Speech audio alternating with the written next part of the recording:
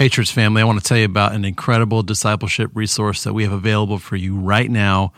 Jude, Kept for Jesus Christ, the 40-day devotional by our very own pastor, Ryan Britt. As you know, we're getting ready to head into this 2-week series through the book of Jude.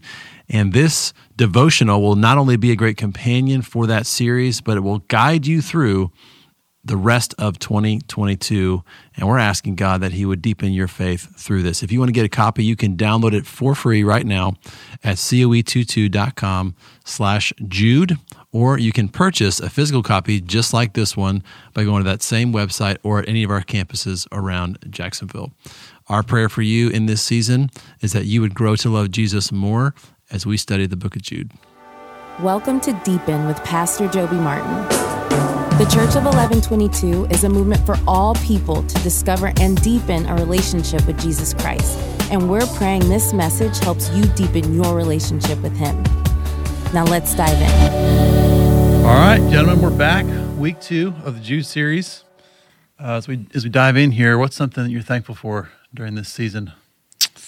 I'm really thankful for the season of life that I'm in with my kids. It's like pretty aware with their ages, 12 and 9, and I'm pretty aware of this ain't gonna last forever, and they still want to be around us, and we're still having a lot of fun as a family. You know what I mean? Mm-hmm. And so I'm just really thankful for any period of time whereby we just get to hang out together and do the family thing and trying to take it all captive and make memories and all that stuff. Yeah, man, you guys are in the glory days. No driver's license, no diapers. That's right. Enjoy.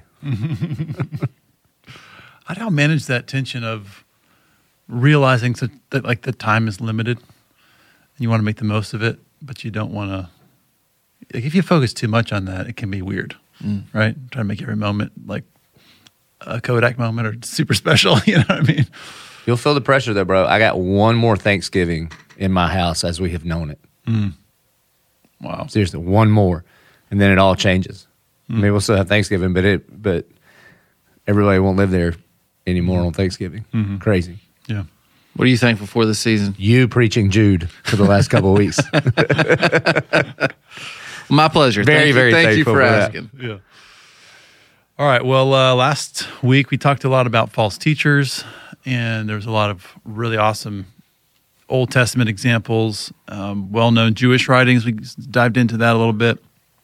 So we're going to jump in to Jude starting in verse 17. And anything you'd add about that you didn't get to in the sermon before we jump into the verses? No, we'll get to it. All right. Jude picks up, right where he left off. One of the things to always remember, we talked about this last week, always remember when studying these letters, is that they were letters, and they didn't have chapters and verses. I mean, Jude doesn't have chapters. It's just, but it wasn't verse 17 or verse. Right. It all is one continued stream of thought connected to the other. And so picking up where we left off last week in verse 17, Jude makes a turn. If last week was about the reality for the need to contend for the faith and a call for Spirit-filled Christians who love Jesus to contend for the faith, to not only or ever fall into the category of being a consumer of Christianity or Christianity being an idea that you agree with, but we're in a battle against an enemy, God's enemy, and enemies. And there's a spirit at work in this world that is anti-Christ in His kingdom. And in my own mind, in my family, in culture, in my workplace, anywhere I go as a believer, I am called to contend for this faith. So he calls us to the contention for the faith. And then this week is very much about him unpacking how you do that. And so we'll dig into that. You want to dive in?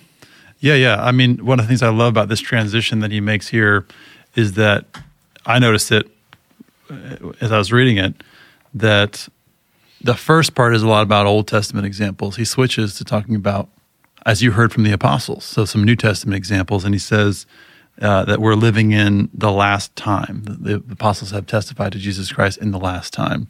So let's get into that a little bit. What what does that really mean to be living in the last time? So when you talk about, here's the image that goes through my mind. This is very spiritual. As Jude talks about contend, that would make us contenders. Every time I hear the word contender, I think of a boxer, right? Because you're contending for the title, you're fighting for the title. And as you talk about us being in the fight, here's what I'm afraid of for your average church-going person right now. Mm-hmm. As he talks about here, Jesus is returning. One day the battle's going to be over, and there's going to be a whole bunch of Christians that never put the boxing gloves on and got in the ring. Mm-hmm. It's like there's all these, they see stuff on the news every day, and they're like, somebody should do something about that and that and that and that and that. But it's like there's never a hill worth dying on because we're so consumed in our own comfort and our own busyness and the things right now, and we're so concerned about being nice and not offending.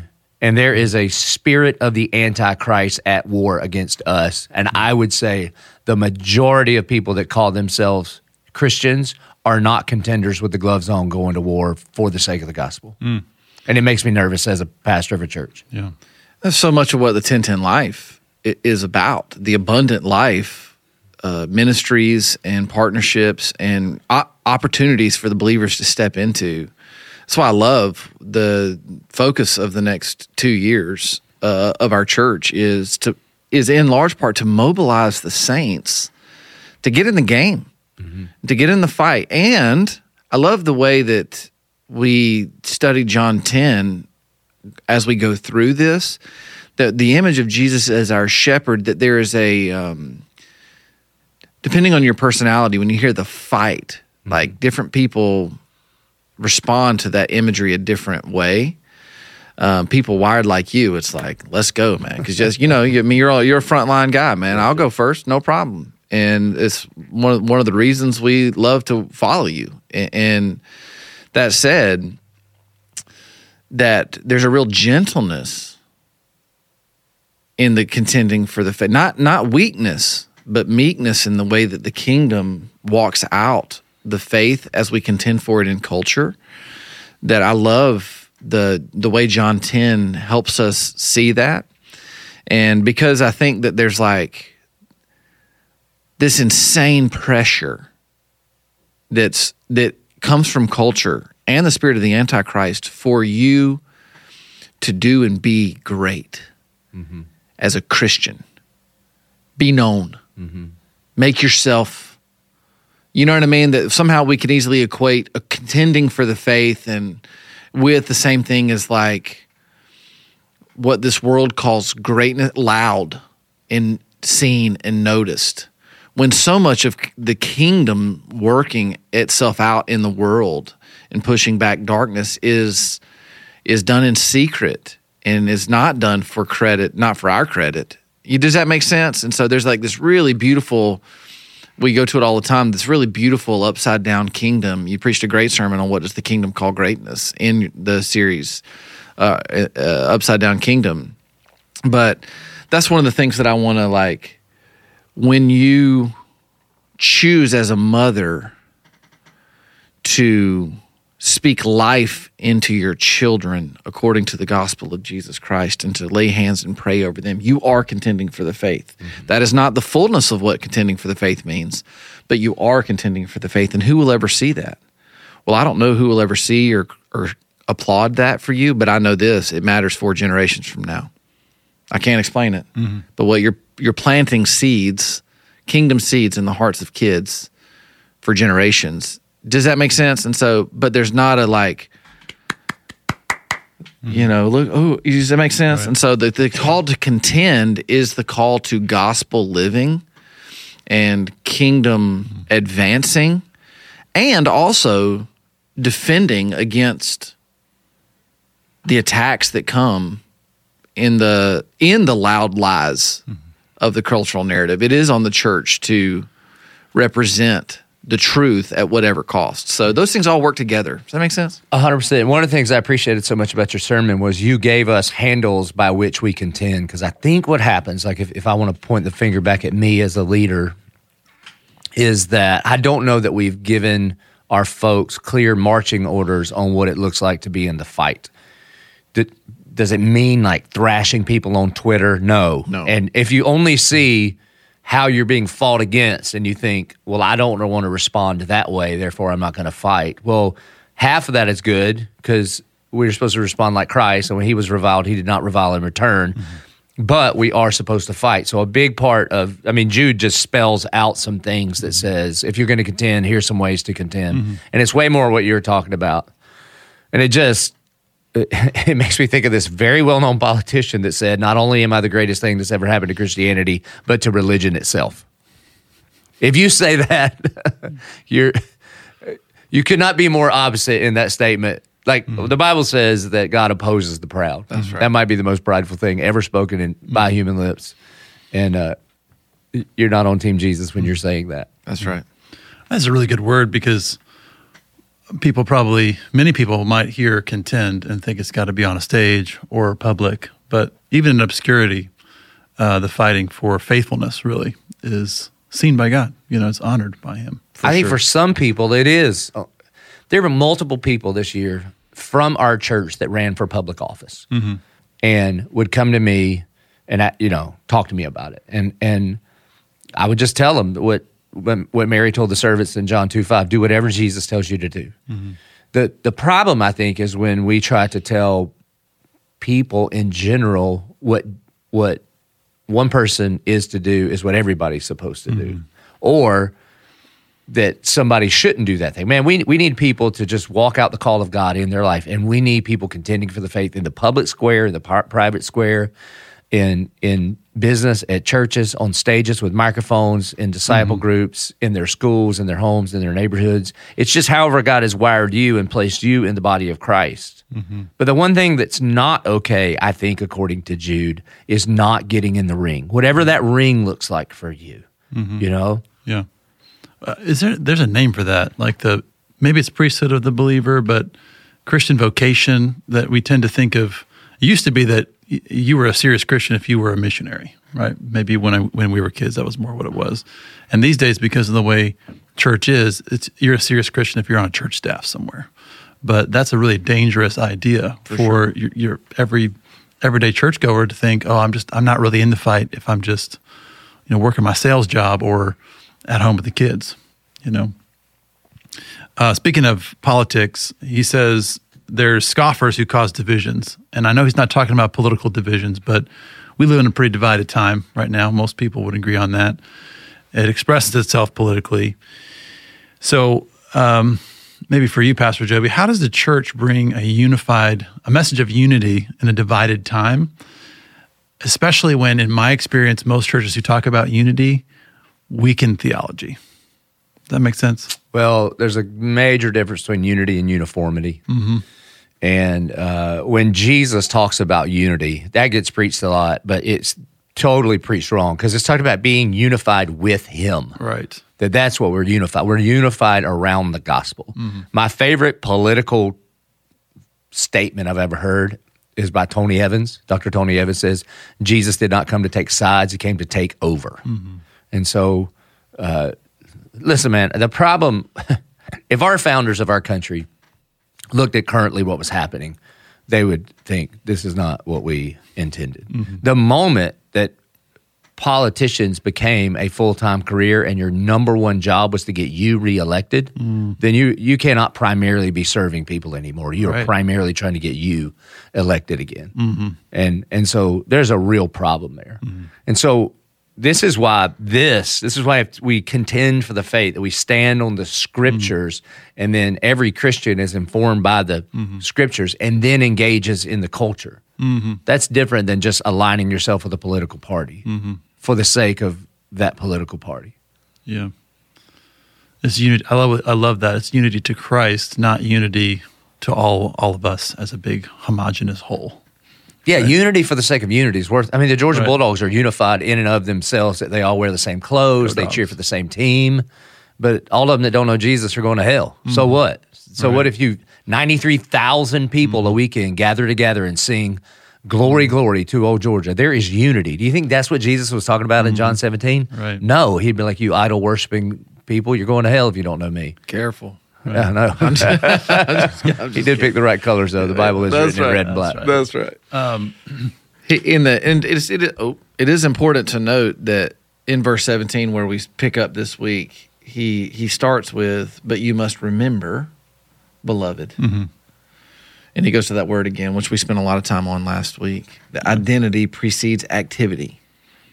You can't contend for something that is not alive and dominant.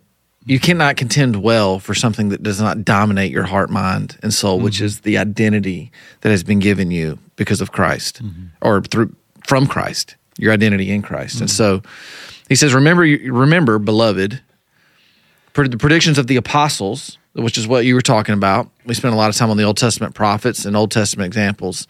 Then he goes to the apostles this week and says that the ones who give testimony to the life, death, resurrection, and return of Jesus, remember, in the last time there will be scoffers. Again, we're not talking just about in dominant culture and in city or state or government politics. He's talking about inside the church. For sure. There will be scoffers who follow their own ungodly passions. Last week he says they pervert the grace of God into sensuality. He's saying the same thing different ways. And this idea of ungodly passions, and ultimately what it is my authority.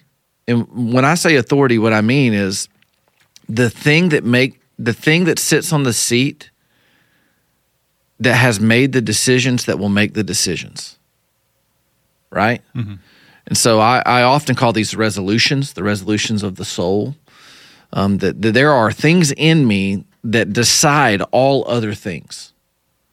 That is what he's saying. There's ungodly passions within me. My authority is in here. And Jude's saying your authority is not. That is an ungodly way to live. Your authority is the word of the apostles, the word of God. And it is outside of you.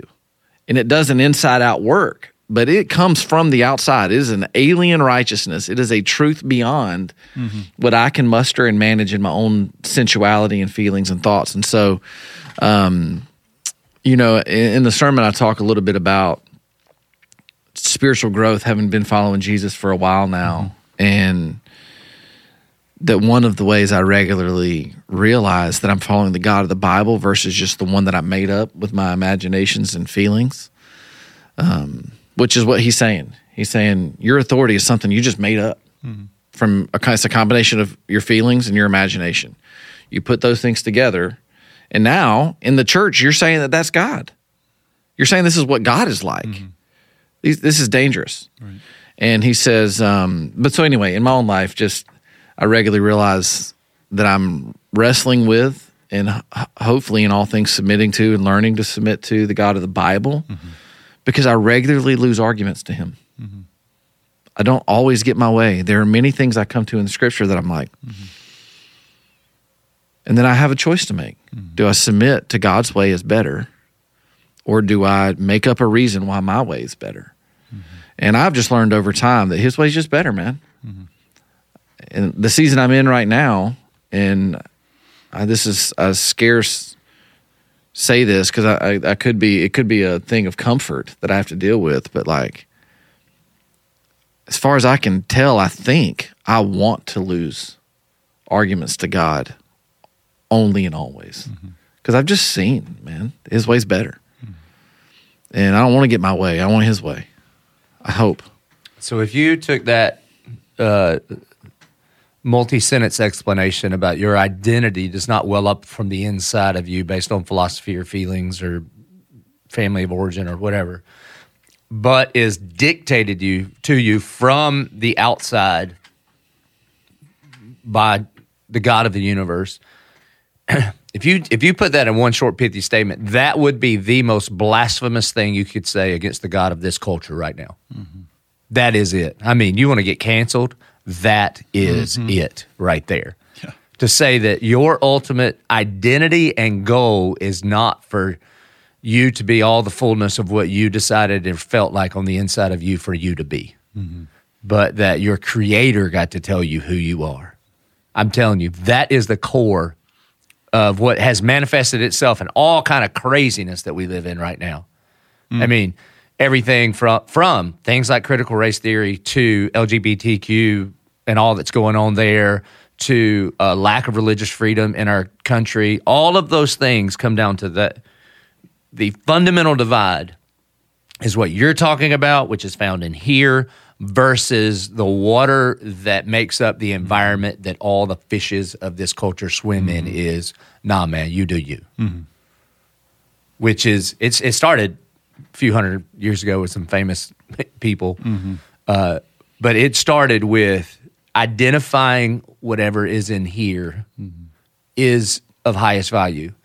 And at first it went like, I don't care what the Bible says. And then it was like, I don't care what your laws say.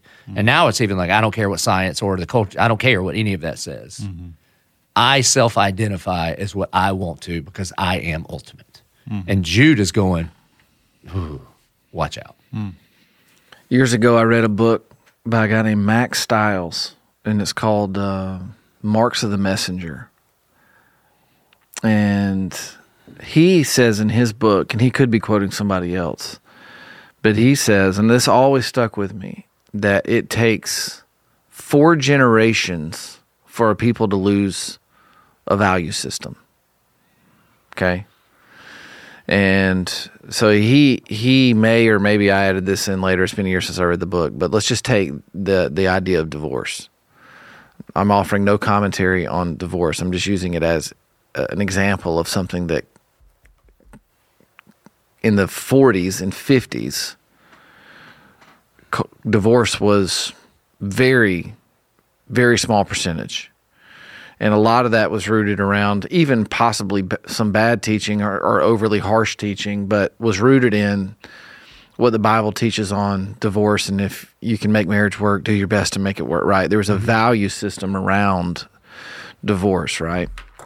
And so you fast forward 4 generations, 5 generations, if you teach on divorce according to the scriptures today, it's a tough thing to step into because it has just been completely divorced, for lack of the scriptures and the practice have just been, you see what I'm saying? Like we have lost a value system around marriage, and that has devastating implications across all different fronts in culture. But it took 4 generations.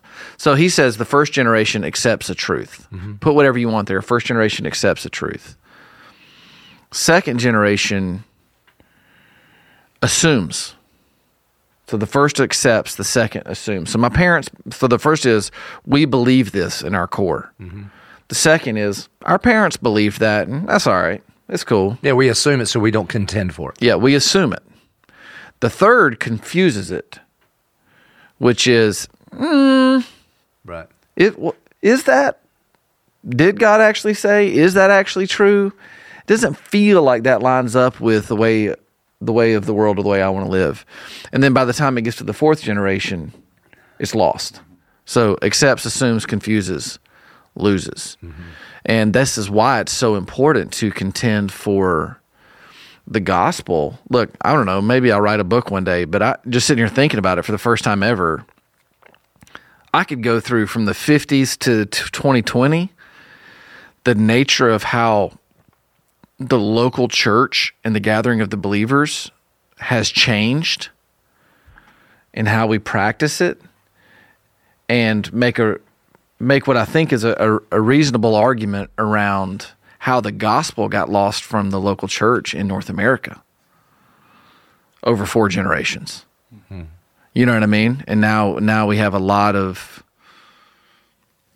people gathering in the name of Jesus, but I'm not sure that you could find the gospel in some of it or a lot of it. Not to be overly harsh or overly judgmental, but... No, we talked about that last week, about false teachers coming into the church. One of the techniques of the progressive Christians, if there is such a thing, I'll just go on record, I do not believe that progressive Christians are Christians. They've made up their own thing. They have not submitted to the Word of God. But one of the things that, and you talked about this, that Jude does is the progressive Christians will try to put the apostles at odds with Jesus. The scriptures never, ever do that. Peter doesn't do that. Jude doesn't do it. He says that the apostles of our Lord Jesus Christ. In other words, the black letters and the red letters are all God's letters. It's not like one is inspired and one is not. Mm-hmm. And you get to those kinds of things when people try to do that. Yeah. Well, you speak about like him repeating beloved, he repeats it really close together in this last section of the book. And let's get into some of this practical stuff that he goes after. Building ourselves up in our most holy faith. So he says we have a responsibility to do that. We play a role in that building up. So what do you do? What do you guys do personally? He gives a couple examples of how praying, keeping ourselves in God's love. We'll get into more of that too. But what do you do personally to do that? What do you personally do to build yourself up in faith? I think a distinction here that's important, because here he's talking about sanctification, not justification, that we are justified by faith. There's nothing you can do about it. It's a gift of God. He bought you. He redeemed you. All right. You have been saved the moment by faith you trust in Jesus Christ. Yeah. And that faith, you can't even brag about it because it was a gift. Comma. And you are being saved, the word is sanctification. Made holy. And there is a whole bunch of effort on your part as you partner with the Spirit of God in you under the authority of the Word of God to train like a soldier, to fight like an athlete, to work like a farmer for the thing that God wants to grow in you. You cannot do it without Him.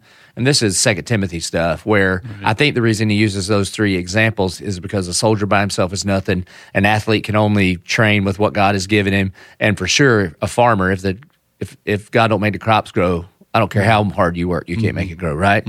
So there's this partnership where you go to work. It's grace-fueled effort for the sake of your being built up in Him. So there's a bunch of stuff that I do that requires effort on my part that God partners with me to draw me closer to Him. People love to make fun of it. Everybody knows I go in the woods and hunt, and I think people think that's cool.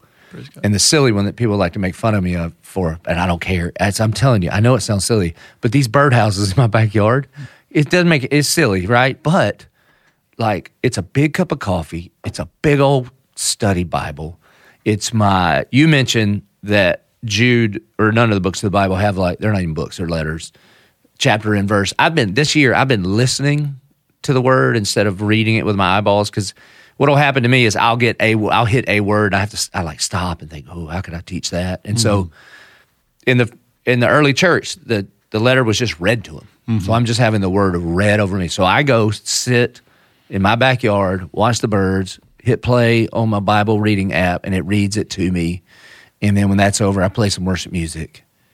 And it does that thing. It stirs my affections for the Lord.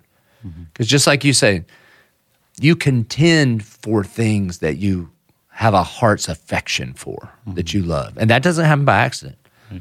So like you contend for your marriage, right? You put yourself in environments where you stir your affections for your spouse. Same kind of thing. So one of them is a place, a time, an environment that kind of does this thing for me. Before you answer, do you think that there's confusion amongst folks who are salvation by grace alone on the effort thing that you just said? Yeah. And how can you clear up some of that confusion? Because I do think that there is. Yeah, there totally is. Well, we have such a transactional view of salvation, and the Bible's view of salvation is really multifaceted. Right. Pastor Britt and I kind of talk about this a lot, that when the Bible talks about being saved, it talks about you have been saved through justification, you are being saved through sanctification, and one day you will be saved in glorification.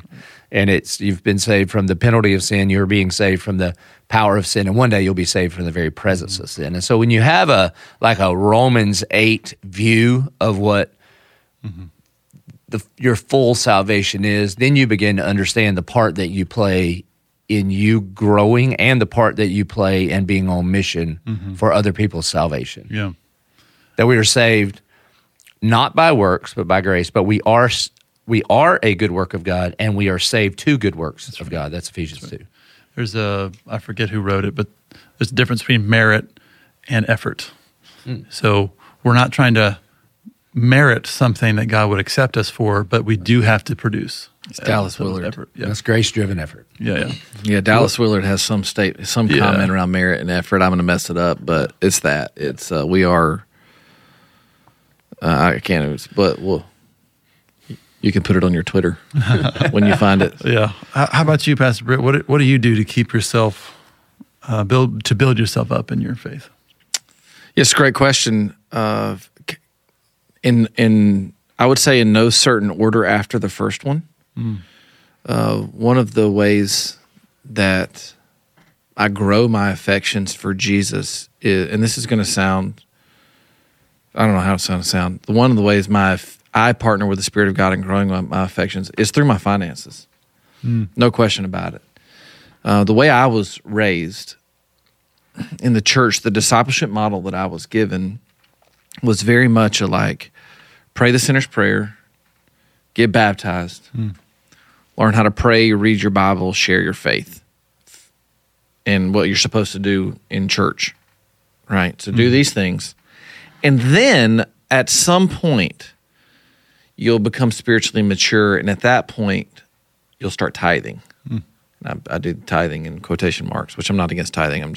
That's the way I was taught. And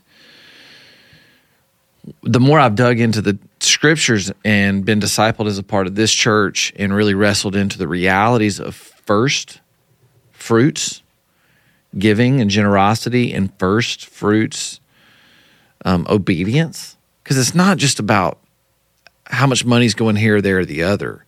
It really is about the posture of my heart. Jesus says, where your treasure is, there, and he is specifically talking about monetary finances. Where your treasure is, there your heart will be also. I learned that backward. I taught it to myself backward, I guess. I read what I wanted to read, but I thought for years it was like where your heart is, there your treasure will be. Meaning, the way I interpreted that was, get involved and give yourself to some things. And once you've kind of figured out if that's the right place for your heart to connect, then you can be supportive in your finances. That is not what Jesus says. Jesus says, wherever you put your money, your heart's going with that thing. Now, we know that to be true, and it plays out in 1,000 different.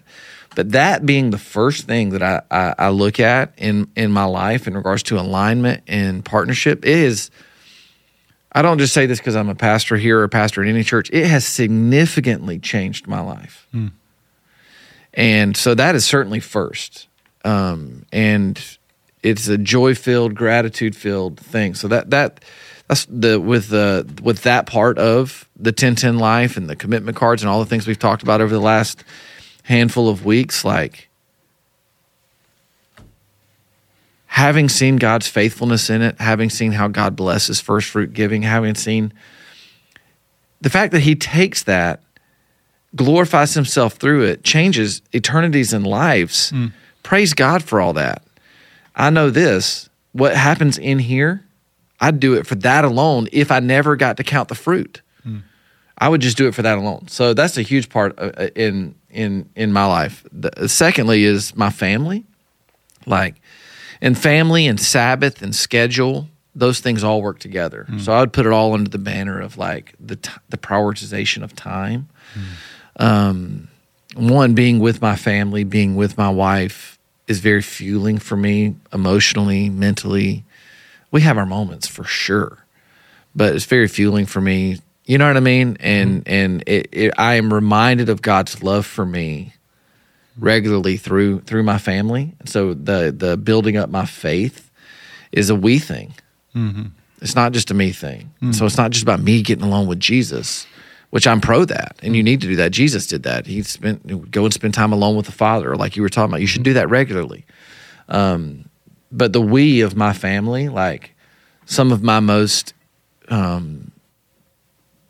enjoyable moments with the Lord in the midst is in the car with my kid riding back from a practice. And I'll put on an old DC Talk record from the stuff that I used to listen to when I was a teenager, and my kids listening to it. And it just is like this fun, God-centered, God-honoring conversation that's like, I don't know. So that's really good stuff. So that's the being aware of the environment I'm in and trying to like be aware of God's presence in it with my kids and my family. Anytime I get to look my wife eyeball to eyeball and have meaningful conversation, those are practices for sure. Like Pastor Joby said, the scriptures. Look, man, this is what we got. Spirit of God for sure, revealed Himself through creation for sure. But this right here, this is it. In regards knowing who and how and what God's like and how He's about. So the scriptures for sure. And then prayer, man, like intentional, like we talk about in the sermon. He says, pray in the Holy Spirit. That means many things, but it certainly never means anything less than praying faithfully. The Holy Spirit is faithful. He's faithful to Christ. He is faithful to the Father. He is faithful to Himself, the triune God, as a part of the triune God. He is faithful to us to always remind us of the power of exalting Christ in our life. He is just all day, every day, calling out to the Son, Jesus within us. And so praying faithfully. And on my part, that's an intentional choice. I do a decent amount of walking and praying, and that's become a really rich time, just walking with the Lord. I don't know, a guy named Mark Buchanan wrote a book called God Walk, and he says that every world religion has like a posture. So some it's like bowing to the east, some it's like there's a different posture that is associated with different. He says Christianity in New Testament church age Christianity is walking. Says that is the act, the action that God gave us by which that we walk with Him, like follow me kind of thing. And I thought it was interesting. I don't know how much water that holds, but it seems reasonable to me. Your neighbors just think you're just practicing for being old. You're just walking around the neighborhood. What's funny is what started the whole walking thing is getting ready for golf trips. When I'm going to be walking and walking and walking. Oh yeah. And because you go to those fancy places where you walk, you don't have a cart. Yeah, that's right. But my tendency is to not do that. My tendency is to sit down and turn the TV on. That's where I would go, just left to my own devices. But God gave me this little bitty earthly thing that I care a lot about, which is silly, which is golf. And then you know what I mean? But that's a good example of taking a thing. Like, how do you, like we talked about in the One Initiative, that when we see God as Echad, as one, not just like number one on our list, but the page on which we would write the list, then how do you take these silly little hobby desires and then lift them up as sacrifice to God, right? So I've been able to do that with hunting. That one's easy because you're just sitting there for a long time. It's basically an armed quiet time, right? So you got your Bible and you're just kind of sitting there. But with things like that, yeah, man, like turning your rounds and walking into a prayer walk. Binky, I'll give you one more that was missing in my life a few years ago that I realized, and that would be personal disciple making. And I think, I could rationalize in my own mind why I'm making so many disciples. Right. I preach to tens of thousands of people a week, write books, like podcast, all the things. But as I looked around my immediate sphere, I wasn't personally discipling people, men. And so I just changed it. I picked 3 guys on our staff. He's one of them. And when you make disciples, it's not... You don't only disciple like the young, like the brand new Christians, but no matter how old you are or how mature you are in your faith, if you ever stop taking steps, you're no longer following. So he's one of them. It's a guy from our worship team who's like discipling a butterfly, but that guy loves the scriptures like crazy. And a young guy from our student ministry. We just do a Bible study in my office. It's not even once a week. It's just as often as my schedule allows. But it's so that I didn't get away from the personal discipleship game, And then there's a couple of men in our church, younger, I say younger, they're like late 20s and early 30s, guys that I just more holistically disciple, like in their marriage and as dads and in their careers and that kind of thing. And somehow over time I had slipped away from that and it had only become corporate for me.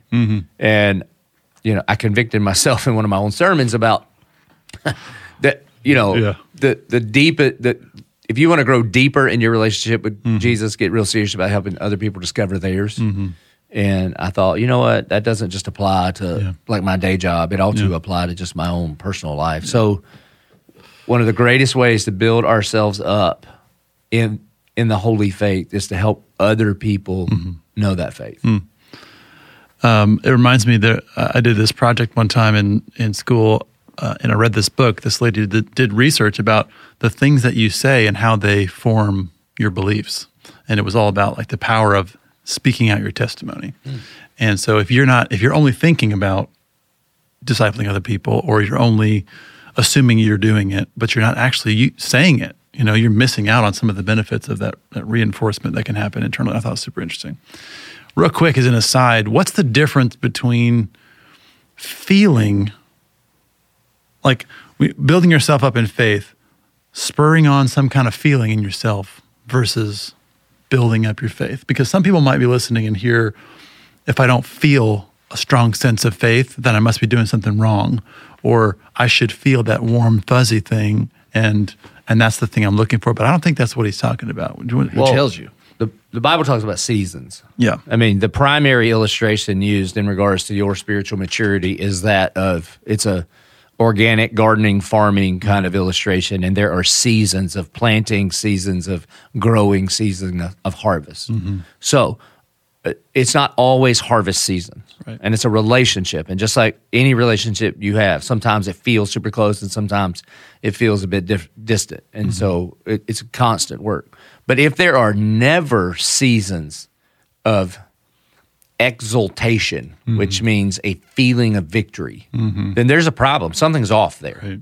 So you're not chasing a feeling, but the Psalm says, delight yourself in the Lord and he will give you the desires of your heart, which is kind of, it's a totally circular thing, because then the desire of your heart is to delight yourself in him, and the more you delight yourself in him, he gives you what you want, because what you want is more of him. Right. Well, right before that, he says, dwell in the land and feed on his faithfulness. That's right. And then delight yourself. It doesn't say and then, it says, dwell in the land, feed on your faithfulness, delight yourself feed on his faithfulness, delight yourself in the Lord. Right. So if you're not in the land feeding on his faithfulness, right, you can't delight in the Lord.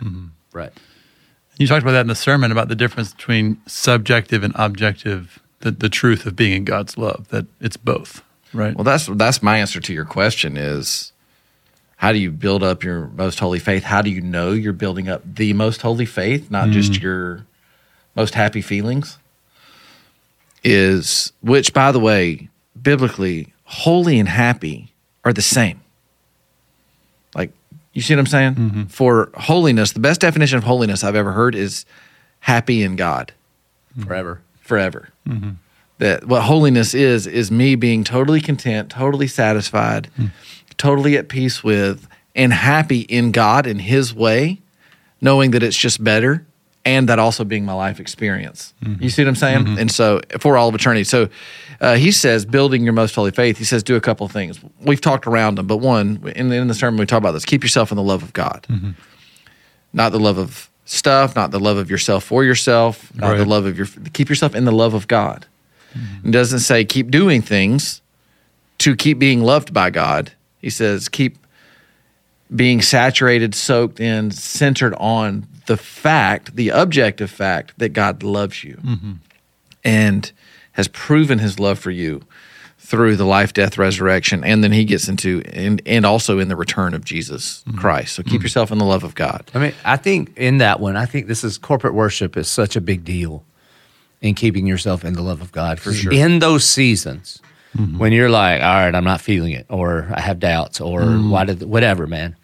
And you don't give up on gathering with the saints and you get together with other believers. And, maybe I'm in a dry season and you're in a fruitful season. One of the things that ought to help me is to look over at you and be like, all right, I don't get it right now, but he seems to be getting it. And so I'm going to just kind of still trust that I could be in this season again. It matters when we all get together. Yeah. You see the evidence of God's work in somebody else's life, and that does build up your faith. Correct. So you got a list. Keep yourself in the love of God. Pray in the Holy Spirit to the spiritual practices. Romans 8, sitting down and committing yourself to prayer and having the cognition to be aware that the things that pop into your mind in those moments are not necessarily just thoughts you're making up. That when you don't know what to pray, Romans 8 tells us the Spirit will give you the words. Right.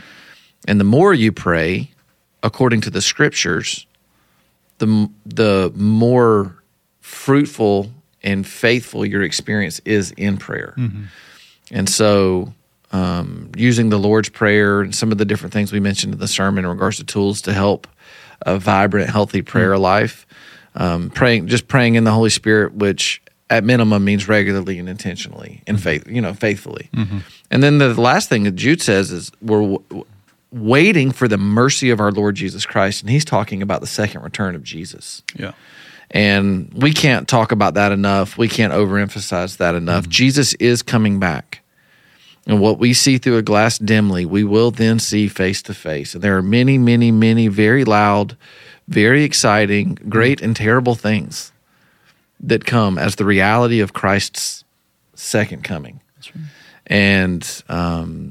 And so we are waiting for heaven. That is what we're doing. While we're waiting, we have work to do. We get to join the God in his work of redeeming all things. That compels us. And so to your point earlier about making disciples, that the reality of the return of Jesus Christ and the reality of eternal realities like heaven and like hell that are biblical facts. These are real things that are really going to last forever. That it compels us, the second coming of Christ, the love of God, the faithfulness of the Holy Spirit in our life, it compels us to be on mission as God's love. Mm-hmm. It's the eternal life of 1010 life that we are primarily concerned with eternities. Mm-hmm. And that Jesus says that the eternal realities that he cares, when all these external things are the reality of the outworking of internal works of grace that grow themselves through humanity instead of evil manifest and sin manifest, right? And so, anyway, so he says, keep yourself the love of God, pray faithfully, wait intentionally and aware of the mercy of our Lord Jesus Christ, the second coming of Jesus, and then in doing this, you will live on mission. Right. And living on mission is have mercy on those who doubt, save others by snatching them out of the fire. I love that line. I do too, man. Snatching them out of the fire. Yeah. When I used to teach high school and middle school students, I would give them the picture of the rich man that died and goes to hell, right? And I was like, if I could just get you on a bus and drive you to heaven and drive you to hell, and for just an instant, you got a glimpse of what heaven is, and then you got a glimpse, for a quarter of a second, of the agony of hell, and your mama wasn't saved, you would run home right now tonight. And you'd be like, I don't care about homework. I don't care about anything else. All I care about is making sure you don't go there and you do go there. And I think, you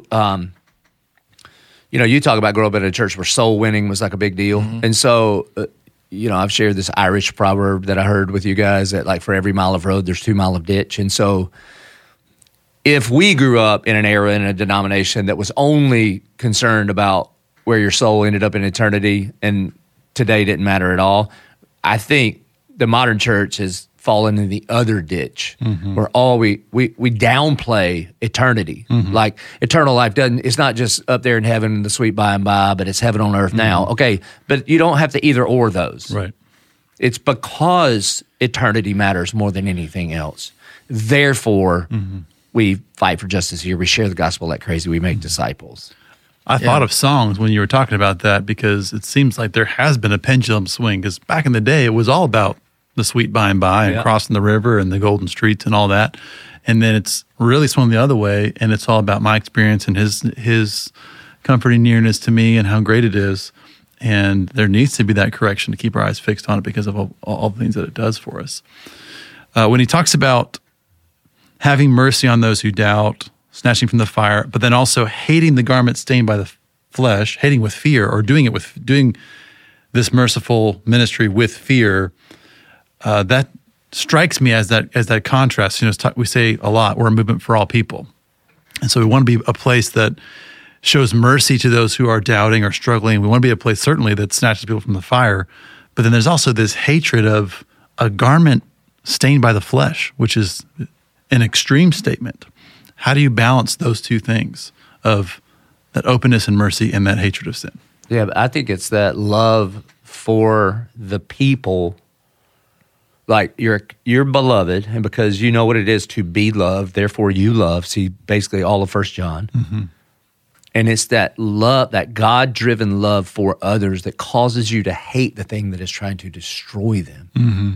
Like, man, I get this beard stuff from this, I don't even know, beard struggle, okay? And apparently somebody in the company has fought cancer because they give you this bumper sticker and it says the F word, cancer. So I'm not going to put that on my truck, but I get it. Like these people, if like that's the feeling you have against cancer, right? Because of what it is doing to your beloved. For sure. You have this hate. Okay. The people of God should be so compelled by the love of Christ in their life that drives our love for one another, that you hate the sin that is killing the people that you love, like you hate the enemy himself. Mm-hmm. And so you don't put up with it, you don't try to tame it, you don't overlook it. You go to war against it, and you hate it. Mm-hmm. I think that's what it's. I think it's two sides of the same coin there. Yeah.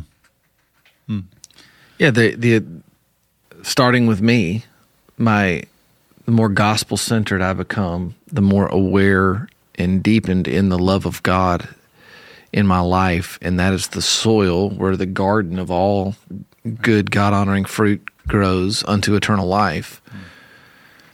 The more I love the things that he loves and hate the things that he hates. God hates sin.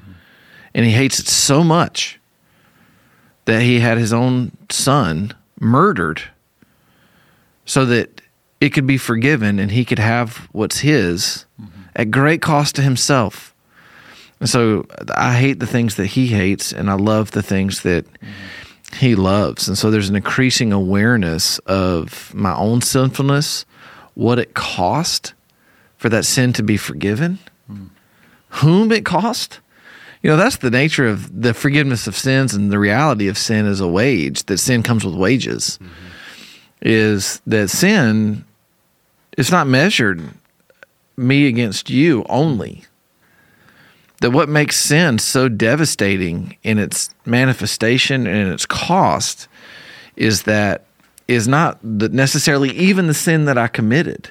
It's whom I'm sinning against. Right. That whom I'm sinning against is the infinite God of the universe, of all universes, of anything that ever is or will be. He's the God. He is God. And he has only loved you, and he has only been good to you always. And he has only been faithful. Ultimately demonstrated it by laying down his life for you. 100%. Yeah. And so that is the cosmic implications of what we're talking about are just so unbelievable, man. And it is very easy for me to go many, many, many days and weeks and months and not take that captive and just get into like, I'm going to struggle. Or, yeah, God's good. Yeah, that's something you see what I'm saying? A language shift I've noticed in the past couple decades is Christians don't sin anymore. They just struggle. Yeah. Like a lot of, like, hey, you know what I'm struggling with. And I get what people are saying, and I want to say that too, instead of just saying, I'm sinning. And it's like saying God loves without ever saying God saves. Yeah. Like God loves you. He also saves you. Right. Because he loves you. Yeah. But him loving you and him saving you are not identically the same thing. Correct. You see what I'm saying? And it's struggling. And so anyway, the words matter a lot. So anyway, those are the we've been talking for a long time now, but the Jude's packed. It's packed. And especially these last two verses are packed. Let's get to this just for a minute. The Jude's doxology. Oh, man. I mean, it is... you want to talk about some of the most power-packed 2 verses in the entire New Testament. It doesn't get much better than this. And he lays out in an act of praise to God, lays out some incredible promises. Do you want to just... Now to him who is able to keep you from stumbling and to present you blameless before the presence of his glory with great joy, to the only God, our Savior, through Jesus Christ, our Lord. Now to him, this is Jesus. Mm-hmm. Jesus is able to keep you from stumbling. You're never going to fall out of God's love. You're never going to fall out of God's hand. You're never going to fall out of God. You're never going to stumble your way out of right relationship with God, not because of you, because Jesus is able. Mm-hmm. Yeah, I think one of the missteps we make as Christians is we just give ourselves over to stumbling in sin way too easy. Right. There are multiple verses that talk about, for some sustained periods of time, by the grace of God, that sin would not be a part of our life. Mm-hmm. And I think we too quickly go to, well, I know I'm going to screw up and I know I'm going to fail. And, too quickly. I mean, Psalm 119 says that I have hidden your word in my heart that I might not sin against you. Mm-hmm. So you might not. Mm-hmm. So don't just automatically give yourself over to the sin in your life, but know that he is able to keep you at least for an hour. And if an hour, why not 2? Right. And if 2, why not a day? It's like Paul says, you haven't resisted yet to shedding your blood. Right. What's wrong with you?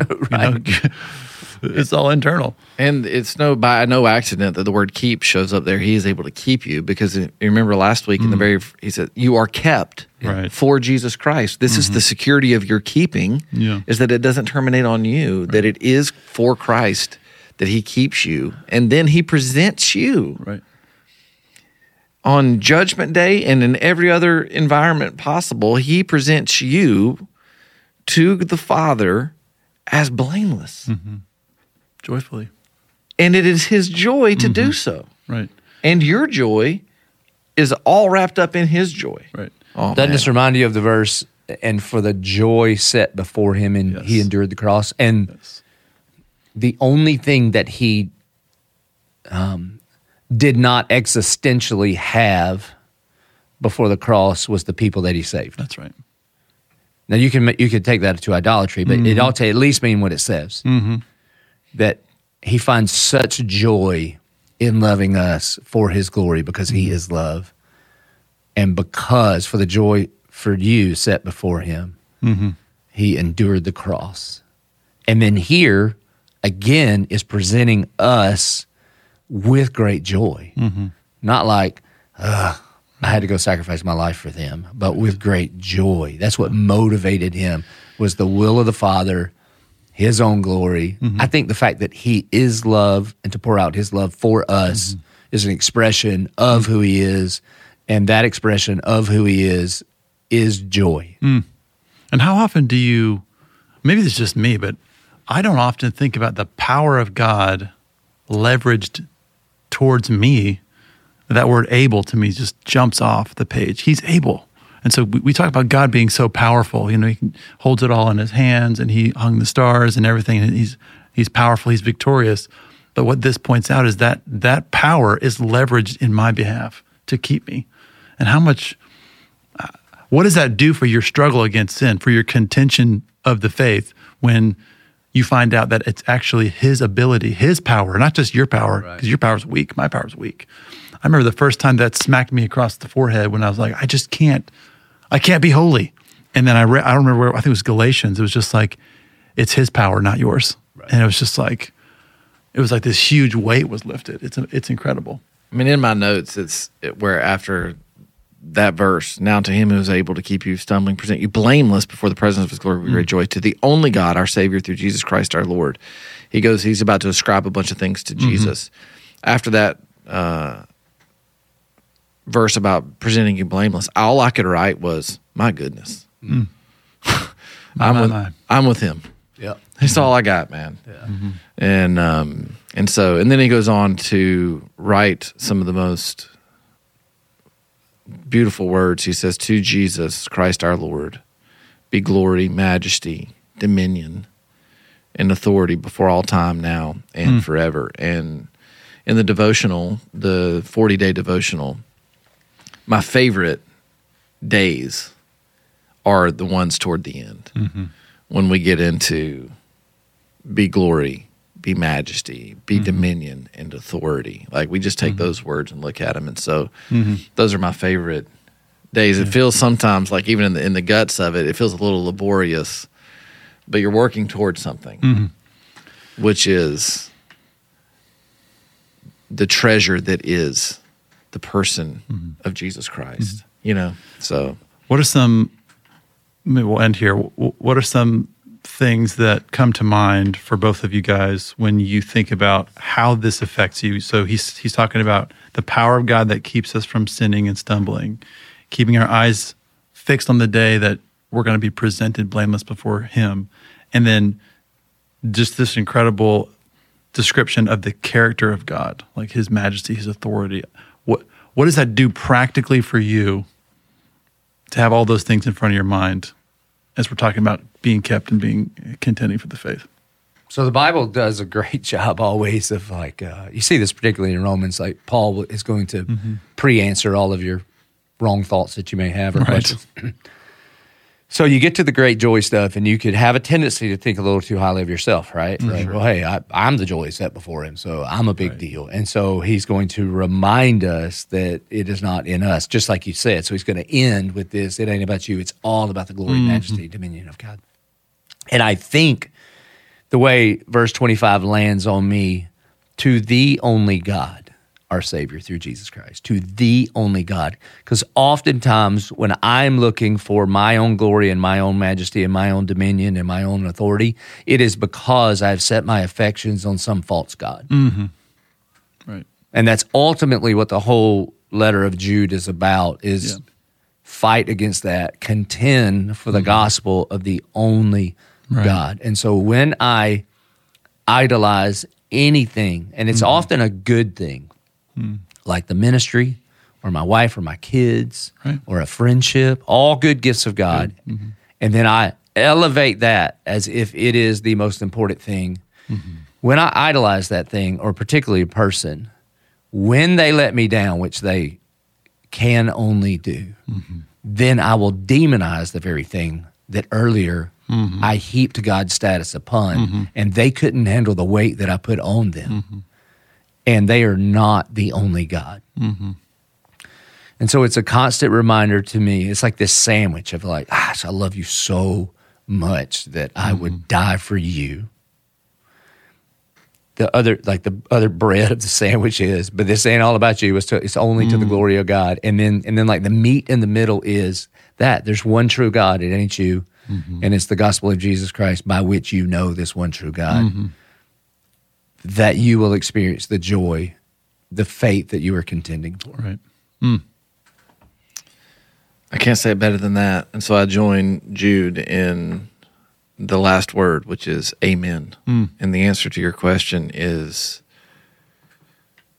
when Scripture paints these very high, powerful, vivid descriptions of the reality, Jesus' reality, I say amen. And I agree. And anywhere I don't, I want to get lined up around that. Yeah. And around him. So amen. It makes me think of recently there was a baptism testimony where this girl was saying, I've lost friends, I've lost family. And she says, but I know the truth. And that line just hit me real hard. He also, what I was talking about earlier, man, when there's too many people that want to like dissect heaven on earth or the sweet by and by. He does it. Right. He goes, now, like when I read this, I think you shouldn't read this inside. I don't think you should breathe air-conditioned air and read the doxology of Jude. I think like, here's a good homework assignment. On the next clear, starry night, you're going to have to, either you need a little light for your paper Bible or you can use your phone or whatever, and look at the stars and think about the grandness of God and read it, you know? And then think, so that is supposed to be available to us now and forever. Not or. But it's like you were saying before, the more fixed you are on the magnificence of God forever, the more it would fuel you to live for him as the one and only God now. So now and forever, let it be so. is what amen is. Amen. Well, I want to thank you, Pastor Britt, for all your study and sharing it with us through the Devo and through the series. It's been great to dive in even more through these conversations. Would you pray for us to close this time out? I will. Yeah, and I just say it again. Thank you to Pastor Joby for inviting me to do this, and I hopefully never take it for granted or as deserved when God allows for me to stand in front of our church that He's made you the pastor of, and that you share that responsibility with me or any of our other teaching pastors. But thanks for the opportunity to do this. I love Jude, and hopefully it's blessed our church and blessed us in the process. So for sure. Thank you. Thanks for being faithful. Now to Him who is able to keep you from stumbling and to present you blameless before the presence of His glory with great joy, to the only God, our Savior, through Jesus Christ our Lord, be glory and majesty, dominion and authority before all time, and now and forever. Amen.